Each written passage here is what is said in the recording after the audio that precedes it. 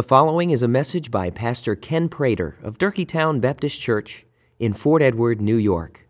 For more information about Durkeetown, please visit our website at www.durkeetown.org. That's DURKEETOWN.org. Under a basket or under a bed and not on a stand. For nothing is hidden except to be made manifest, nor is anything secret except to come to light. If anyone has ears to hear, let him hear. And he said to them, pay attention to what you hear. With the measure you use, it will be measured to you, and still more will be added to you. For to the one who has, more will be given, and from the one who has not, even what he has shall be taken away. And he said, the kingdom of God is as if a man should scatter seed on the ground. He sleeps and rises night and day, and the seed sprouts and grows. He knows not how. The earth produces by itself, first the blade, then the ear, then the full grain in the ear. But when the grain is ripe, at once he puts in the sickle, because the harvest has come. And he said, with what can we compare the kingdom of God, or what parable shall we use for it? It is like a grain of mustard seed, which, when sown on the ground, is the smallest of all the seeds on earth. Yet, when it is grown, or when it is sown, it grows up and becomes larger than all the garden plants, and puts out large branches, so that the birds of the air can make nests in its shade. With many such parables he spoke the word to them, as they were able to hear it. He did not speak to them without a parable, but privately to his own disciples he explained everything. This is the word of the Lord, and it is for our good. Now, Father, we thank you that the grass withers and the flower falls, but the word of the Lord stands forever. In Jesus' name, amen. Well, global security is on everyone's mind. I don't know about you, but I find it still to be quite surreal to think that the actions of one man has put so much at risk. And trying to have my ear to the ground, I realize people are frustrated and rightly concerned about the state of the world and how that, of course, impacts our lives day to day. But as we have been trying to already tell you this morning in a number of ways, we as Christians are to be light that shines in the darkness of doubt and fear. And we do that best when we remember that we are always safe in the kingdom of God. We are always safe in the kingdom of God. I came across that phrase a few years ago when I was listening to a sermon by a good friend of mine, a pastor in Montreal. And he had been reading Dallas Willard. Dallas Willard, who is now with the Lord, was professor of philosophy at UCLA, but had written many volumes helping Christians gain confidence in their understanding of the kingdom of God. I have tried to use that phrase often in our 12 at 12 prayer times to remind us that we are always safe in the kingdom of God. And the point then of today's sermon is to encourage us to see how the kingdom of God grows and how we are to participate in it. Perhaps a quick definition of what the Bible means when it talks about the kingdom of God. And again, Dallas Willard has written and has helped us understand it when he likens it to what he calls the range of our effective will. So we all have a kingdom, or we all may have a queendom, depending on who you are. And we have a certain range that kingdom reaches. The range of my kingdom reaches to the point where my dog demands something. My 8-pound Yorkie ends my rule.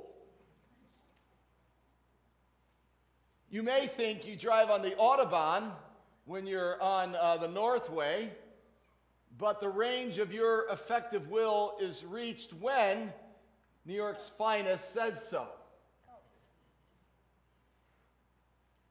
It's the range of our effective will.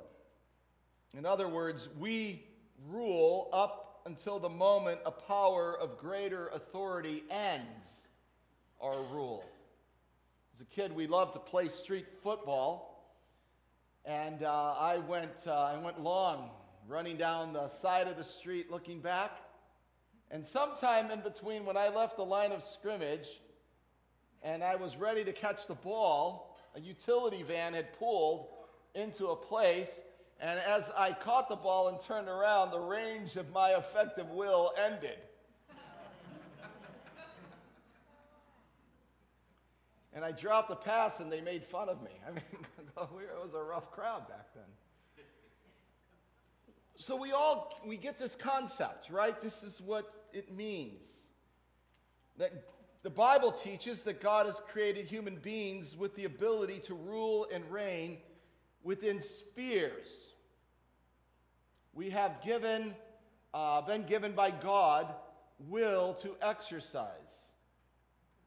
God's kingdom, however, the range of his effective will knows no limitation or sphere. So when we talk about the kingdom of God, or Jesus uses kingdom language that may sound strange to our ears, we have to remember that there has never been a moment when God's will is not being accomplished. There is no van parked on the side of a street that the will of God runs into and stops it from proceeding, whatever that van may be. There has never been a moment when God's will was not being accomplished. He rules and reigns over all things with love and with wisdom. And that is very often what we lack, right? In our own kingdom, in our own queendom, we lack love, or we lack wisdom, or we lack power and authority. But when we think about God's kingdom and the work that God is doing in Christ, we know that we are always safe when we are in his kingdom, because the range of his effective will, governed by love and power and wisdom, brings about all of his perfect and holy will. To say that the kingdom of God will have no end is to say that there will never be a moment now or for all eternity in all of heaven and in all of earth and all of things under the earth, if you will. There will never be a moment when things are not working to bring about God's glory and to expand and grow the kingdom of God, the dominion of God. And so if we are in his kingdom by faith in Jesus Christ, we are always in a place of safety. And as Mark moves us from the parable about the seed and the soil and into these two parables about the kingdom, he is reinforcing then for us this kind of overall presentation of Jesus, who has all authority. The one who said, I have authority on earth to forgive sins, is the one then who has authority to announce God's kingdom and call people to repentance, because the kingdom of heaven indeed is at hand. And it is through Jesus then that all things are going to be made manifest. And so Mark provides for us a transition from the parable, which ends properly in verse number 20, to this conversation then taking place in this room with a few unnamed people and then the 12 disciples, that Jesus illustrates these things and kind of brings together a teaching moment with this idea of a lamp that shines. You don't put the lamp underneath a bed, you don't hide it, under something, because the purpose of the light is to make manifest all things. And so the transition is to say then that the seed of God's word that is sown into the life of a person then acts like a light that then makes known all things. And we do this all the time. It may be searching for something or whatever. And isn't it so great now that if you've got one of those smartphone things, that you don't have to go search for a flashlight and hope you got batteries now? Because there you just got your phone and you do the thing and then you got a light and you can annoy people, shine it if it's whatever. I have found it to be so convenient for me whenever I lose something, which is fairly often. I'm like, well, where is it, Henry? And I got my lamp. And you know what? When I shine that light, I can either say true or not true. There's nothing neutral there. The light makes manifest. True, not true. There's dirt under there, I better get a broom and clean it. Or I can say, oh, that's not dirt. That's just a shadow. Lie to myself, right? No, I don't want to do that, right? So when the Word of God makes things known in our lives, we can look at those things and we can say, true, not true. In other words, we can have soil that receives and then is changed and transformed, bearing good fruit. Or we can say, no, that's okay, don't want to pay attention. And our soil get hard and stony and rocky. The seed gets stolen by whatever takes it away. This is the transition and kind of further explanation of the parable, which is why in verse number 24, the very familiar ring of pay attention to what you hear. Pay attention to what you hear. Nothing that is secret is going to remain secret. I mean, that's a scary thought. That's a scary thought. Nothing about your heart before God is going to remain secret. The light can shine, the light can show, you can choose to ignore, you can choose to have a stony heart towards that truth, but it will not remain secret. In the same way, nothing will remain secret. When you see it, you respond to it, you obey. Grace measured out, fullness of grace measured out. Your heart receives the word. You begin to walk in greater obedience. You begin to produce good fruit in your life. The encouragement to develop ears that hear, now placed within the context of the kingdom of God, the effective range of God's will, starting in verse number 26.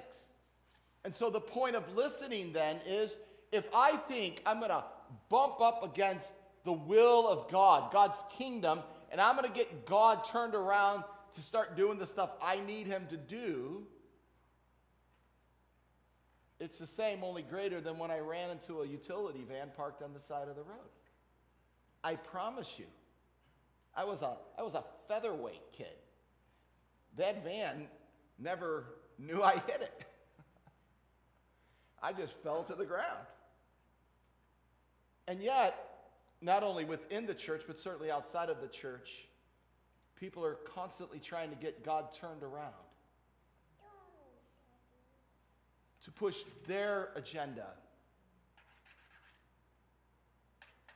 try to force God into some action.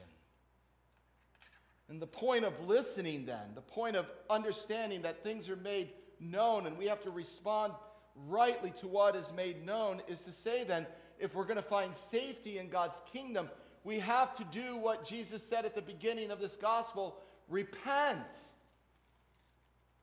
It's coming Wednesday night in the Lenten talk down at St. James. I'm going to talk about repentance. Not so much as we might call like an emotional outpouring. And sometimes people think like, the more you cry or the louder you cry, God will hear more.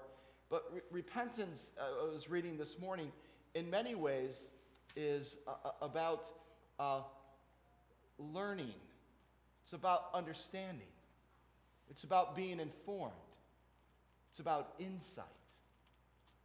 So Jesus comes as the light of the world. He shines his light. He says, this is what God's kingdom looks like. Suddenly now we have insight. We see God's word showing in our lives. We have insight. The light is shining under the bed. Yeah, those are dust balls. I better get a vacuum.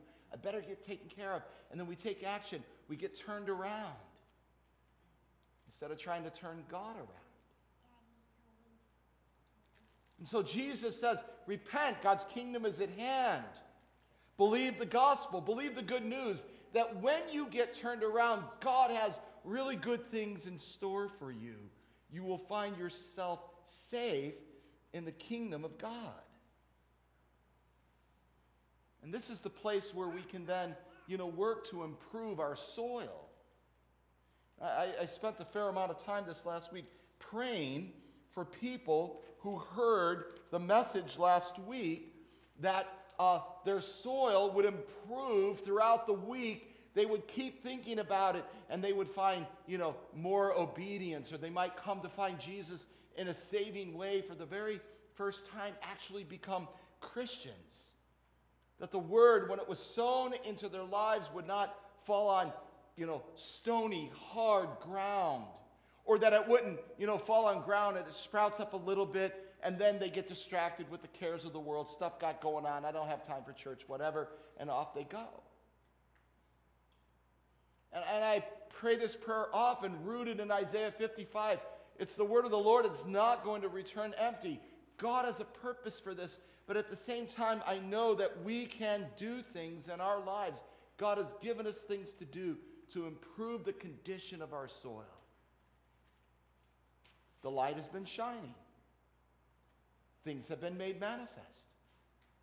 The kingdom of God is within reach. You have been informed. You have been given understanding. What is your response to these things to be?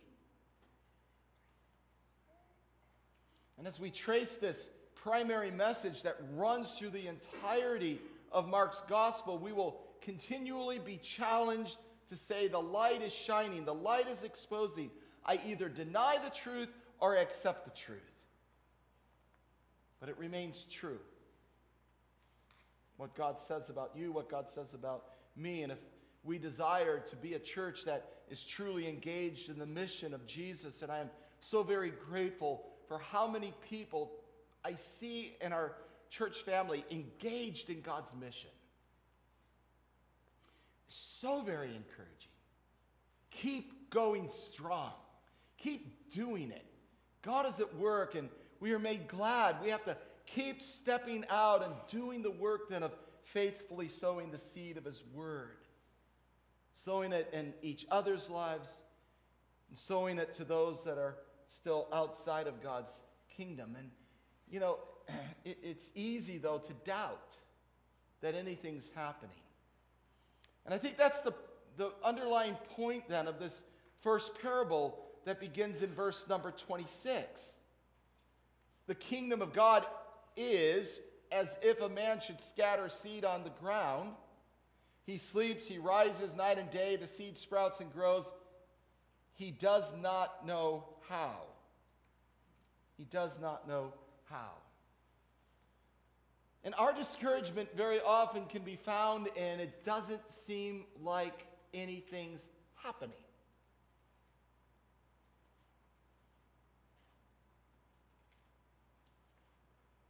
What Jesus is telling his disciples is that faithfulness is a key response to God's kingdom. Because when the sower goes out to sow, he doesn't know how it grows. He only knows that he is supposed to sow. And then he knows he's supposed to go to sleep because he's tired, and he's supposed to get up the next day, and he's supposed to keep doing and doing that until the harvest comes. Hey, I would be all about gardening Like, I would be the world's greatest gardener if today I put a seed in the ground, tomorrow I got up and there was some corn, I took it and I ate it. I'd be all over gardening. But the sower doesn't know how the seed grows. And this is counterintuitive to human nature. It's especially counterintuitive in the age of information, which we live in. And the church has bitten hard on the fruit that says we are safe when we know everything.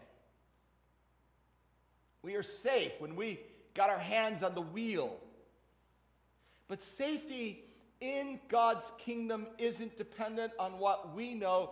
It is wholly dependent on what God knows. God is the one who knows how it grows.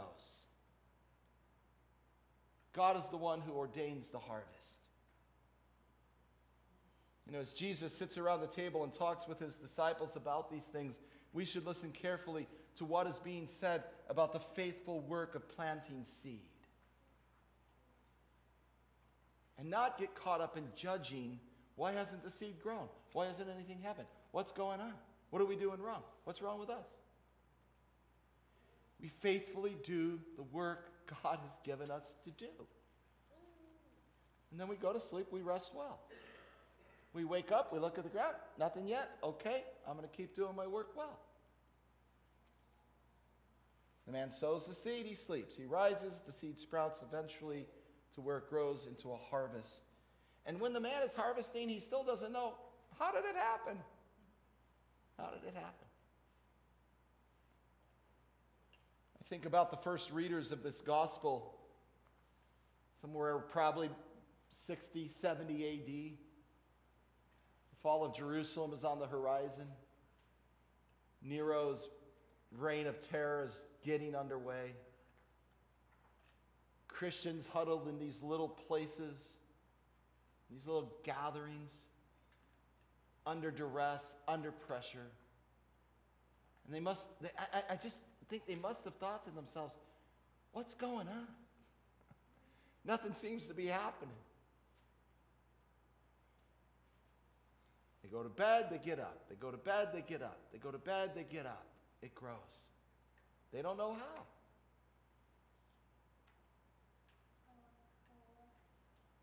We do not know how Putin's war will be resolved. We don't know when the pressures of this war and all of the hardship that is brought, we don't know when it's going to end. All we know is that God knows. All we know is that God's kingdom, his rule and reign, the effective reach of his rule and reign isn't stopped by a madman, whoever that madman may be. And in whatever era of time it may happen. The range of God's effective will always win out.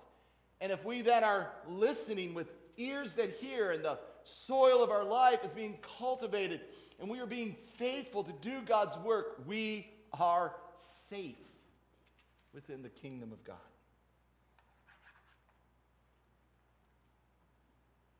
So let us not for one moment think it's time to fold up our tables and go home.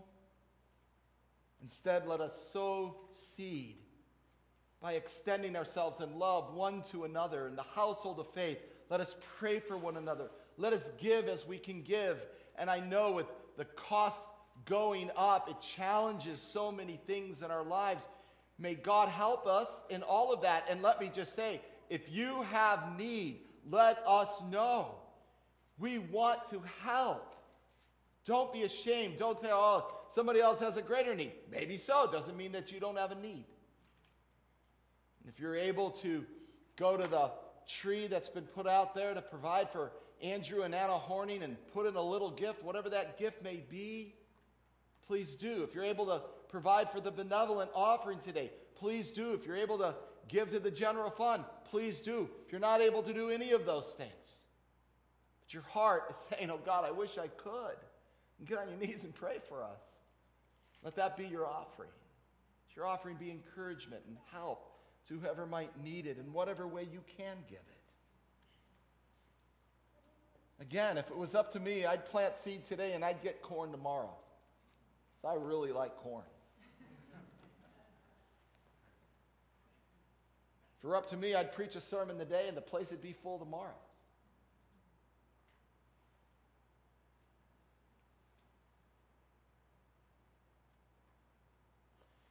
It's God's harvest. The mission of the church is to faithfully sow the seed of God's word, prayerfully wait until the harvest comes. But when that harvest comes, you better have your sickles sharpened up and ready. And let there be no reluctance to collect it.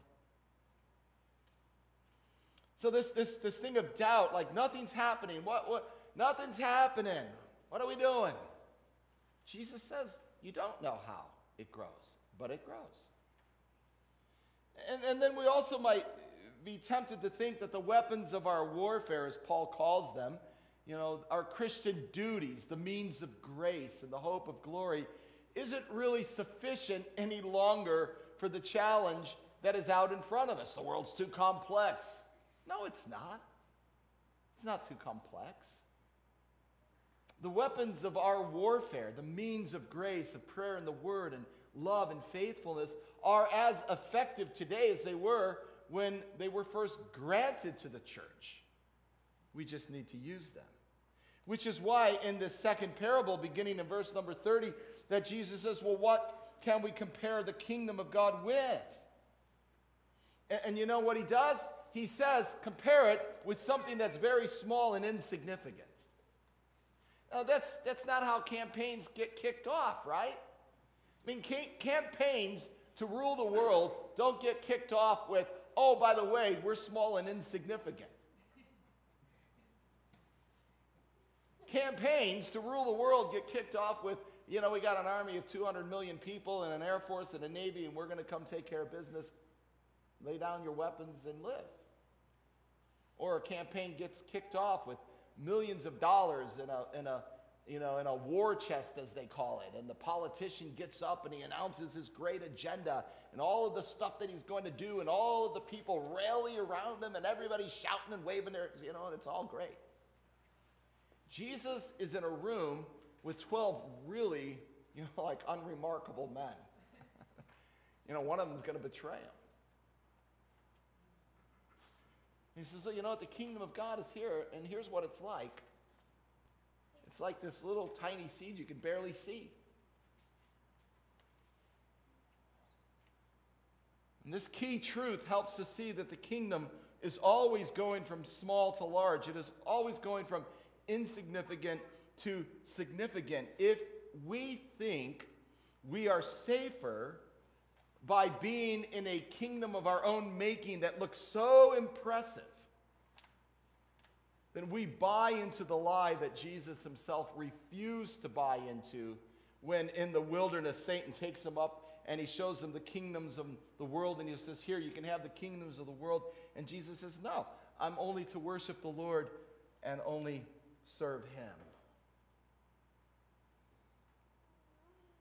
The push for power as a way of protecting our rights ourselves has always been the undoing of the church. And it will always be the undoing of the church. I just completed 3 different books by 3 different authors covering a significant period of church history. And the underlying message in each book was very much the same. When the church grabbed power, it always lost. When the church was willing to lay itself down in sacrifice and love, it always gained.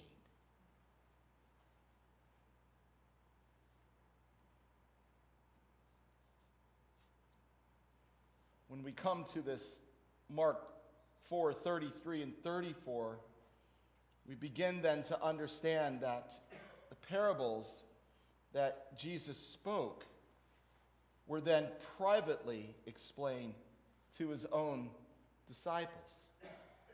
And this can be a little bit troubling to us, can't it? I mean, I would love to have been in that room. You're kind of stuck with me or whoever might be preaching or whatever, and you might think to yourself, well, can't we have Jesus? Maybe we'd have more confidence in the kingdom of God if Jesus were the one, that was here teaching us. Well, let me remind you something. There's never been a more complete and capable teacher than Jesus Christ. I mean, at age 12, he's wowing the learned scribes and men in the temple. I mean, he's just killing it. And they're like, wow, who's this kid? What a prodigy. And there's never been a more capable teacher than Jesus. And yet the disciples, just slow learners. Very slow learners.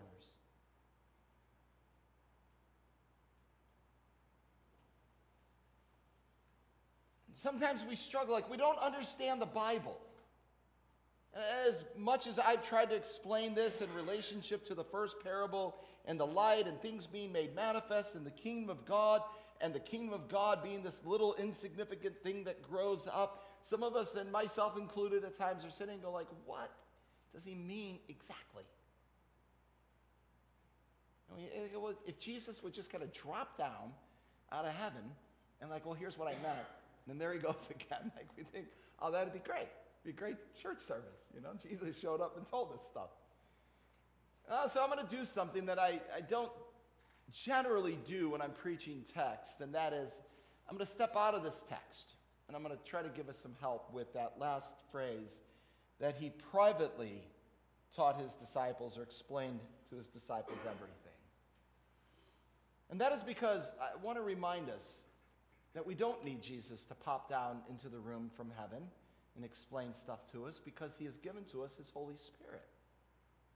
The Spirit of God has been poured out upon us, and the Spirit of God isn't mentioned in this text, but I think it would be good for me to bring his work into view right now, because if we desire to have good soil and we desire to have ears that hear, and we really want to understand, we need the work of the Holy Spirit to help us understand. And so I want to say, first of all, that the Spirit of God given to the church is always taking the truth of Jesus and revealing it to us. If you are understanding more about Christ and you are understanding more about your own life before Jesus, that is the work of the Holy Spirit, taking the Word of God and showing you those things. We are to listen to the Spirit who reveals to us the truth of Jesus. We're to have our ears open. And I found it to be an interesting thing in this phrase in verse 33. With many such parables as he spoke the word to them as they were able to hear it. Which is to say that in some sense we have limited capacities. As we are able to hear, as we are able to understand. And if you hear a sermon and you go out and you go, I don't get it, and your capacities at that moment are limited, don't leave that and go like, oh, I'm never going to get it. No, keep praying, keep working, keep making your soul receptive to the Lord, because our capacities to hear and understand certainly can grow. No different than when we teach our little children things. And we know they only have the capacities to understand a certain amount of things, but their capacities grow. You and I, because the Spirit of God at work within us, can grow our capacities so that we begin to produce fruit 30, 60, 100-fold. But let me tell you something else that the Spirit is doing. And that is, the Spirit works to break up fallow ground. Ground that gets hardened. And this is what is so hard sometimes. It can be like 2 o'clock on Sunday afternoon, and I'm like, wait, something's wrong. And it's my heart. I'm sinning. Oh, wait, I was just in church. I'm being unkind to my wife. I'm impatient. I'm critical. I'm judgmental. Like, wait, I was just in church. I mean, how long does it take? But if the Spirit is working to keep breaking up the fallow ground, and the light keeps continuing to shine, and things are being made manifest, and we are now being informed, and we have insights, then let's follow the inside of God's word and say, yes, Spirit, keep breaking up the ground in my life that is becoming hard and difficult so that I receive the blessed word of God, so that I don't run up against the effective range of God's will, but instead say, I want every part of God's will to rule and reign over my life, over my fears, over my anxieties, over my worry, whatever it might be. Has your soil been plowed up lately? Has your soil been like undone with the rototiller of the Holy Spirit and the Word of God just plowing it up and getting it ready? Well, the third thing the Spirit does, and again, this is not in the text, I'm just giving you this because I think it'd be a helpful reminder, is that the Spirit doesn't just upload truth into our minds like you might upload information into a computer.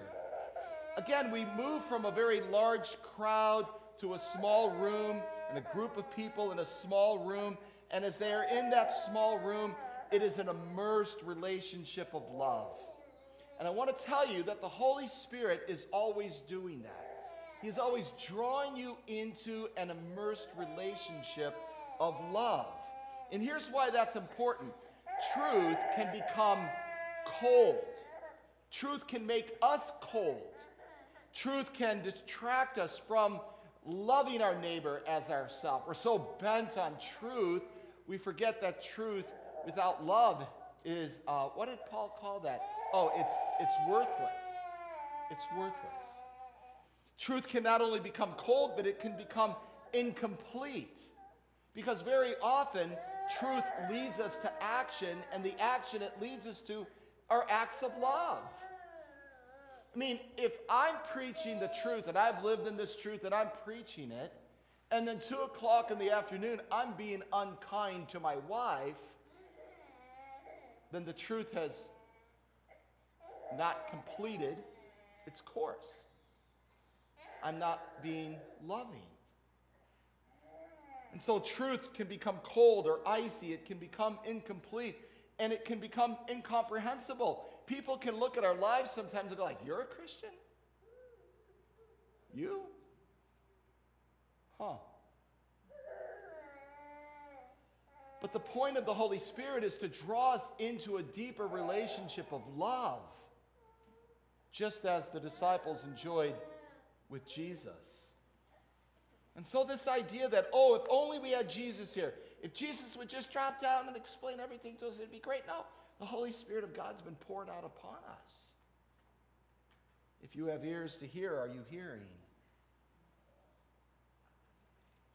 So yes, global security, the price of fuel for cars, heating oil for homes, the price of food, the price of life in general going up. When will it end? How is this all going to work out? And we get worried. And we forget we are safe in God's kingdom. But let me remind you of something. For the last week, 3 people in our little region were suddenly, tragically taken from this life into the next life. A young man, 19 years old, working on the side of the road, hit by a car, died. A young woman, 20 years old, driving her car and for some reason veers, hits a pole and dies. A 67-year-old man, retired school teacher, getting an ice cream cone at Stewart's, walking home, is run over and dies. As I read those stories, I wondered, did any of them think about God when they started their day? Were any of them in a right relationship with God through Jesus Christ? Did any of them think when they got out of bed in the morning that they would be ushered into eternity before the end of the day? Were any of them safe in God's kingdom? Yes, people are tragically dying in Ukraine. Yes, it is a humanitarian crisis and a financial crisis and we all are going to be touched by that crisis. But are you safe in God's kingdom?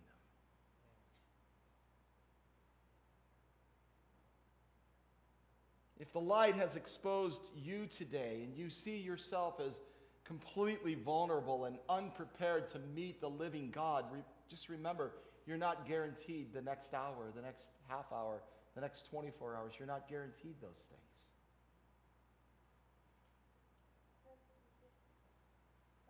And if the light of God's word has been shining and exposed things in your life, then I pray that you will see the light, that you will follow the light, that you will give yourself to God's salvation. The future is indeed Jesus Christ, because no one else was capable of doing what Jesus did as he opened his own life to the seed of God's word. And in that full obedience, he gave himself to the cross at Calvary so that through his life, we too could have life. Through his death, our sins would be forgiven. And through his resurrection, we, like him, would be raised up into new life, that the darkness of that day was overcome by light. The secrets were made known. It didn't appear anything was happening when the seed went into the ground, and yet it grew. And of course, it didn't look very impressive. And yet it has grown into a large tree, so large that birds of the air can make nest in its shade.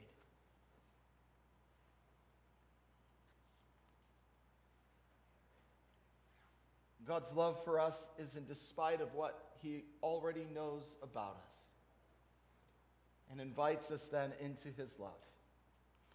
And so let's be encouraged today as we remember that the kingdom of God is indeed growing, and it will one day be fully revealed, and that the great day of Jesus is indeed upon us. And let us then live with faithfulness to the task of scattering seed, and then to sleep and get up, and sleep and get up, and do our work and be ready when the harvest comes. The grain is ripe, and we put our sickle into the ground, and we harvest the kingdom of God. Father, I thank you for your word, and I do pray right now, O Lord, for any who have heard it and feel in their life that they lack true preparation,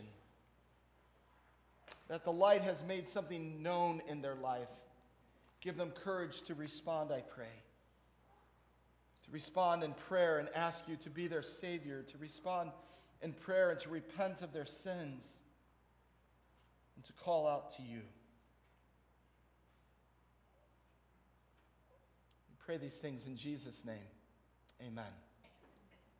Thank you for listening to this message by Pastor Ken Prater of Durkeetown Baptist Church in Fort Edward, New York. You may freely copy and distribute this message, but please do so at no charge and without altering the contents in any way. For more information about Durkeetown, please visit our website at www.durkeetown.org.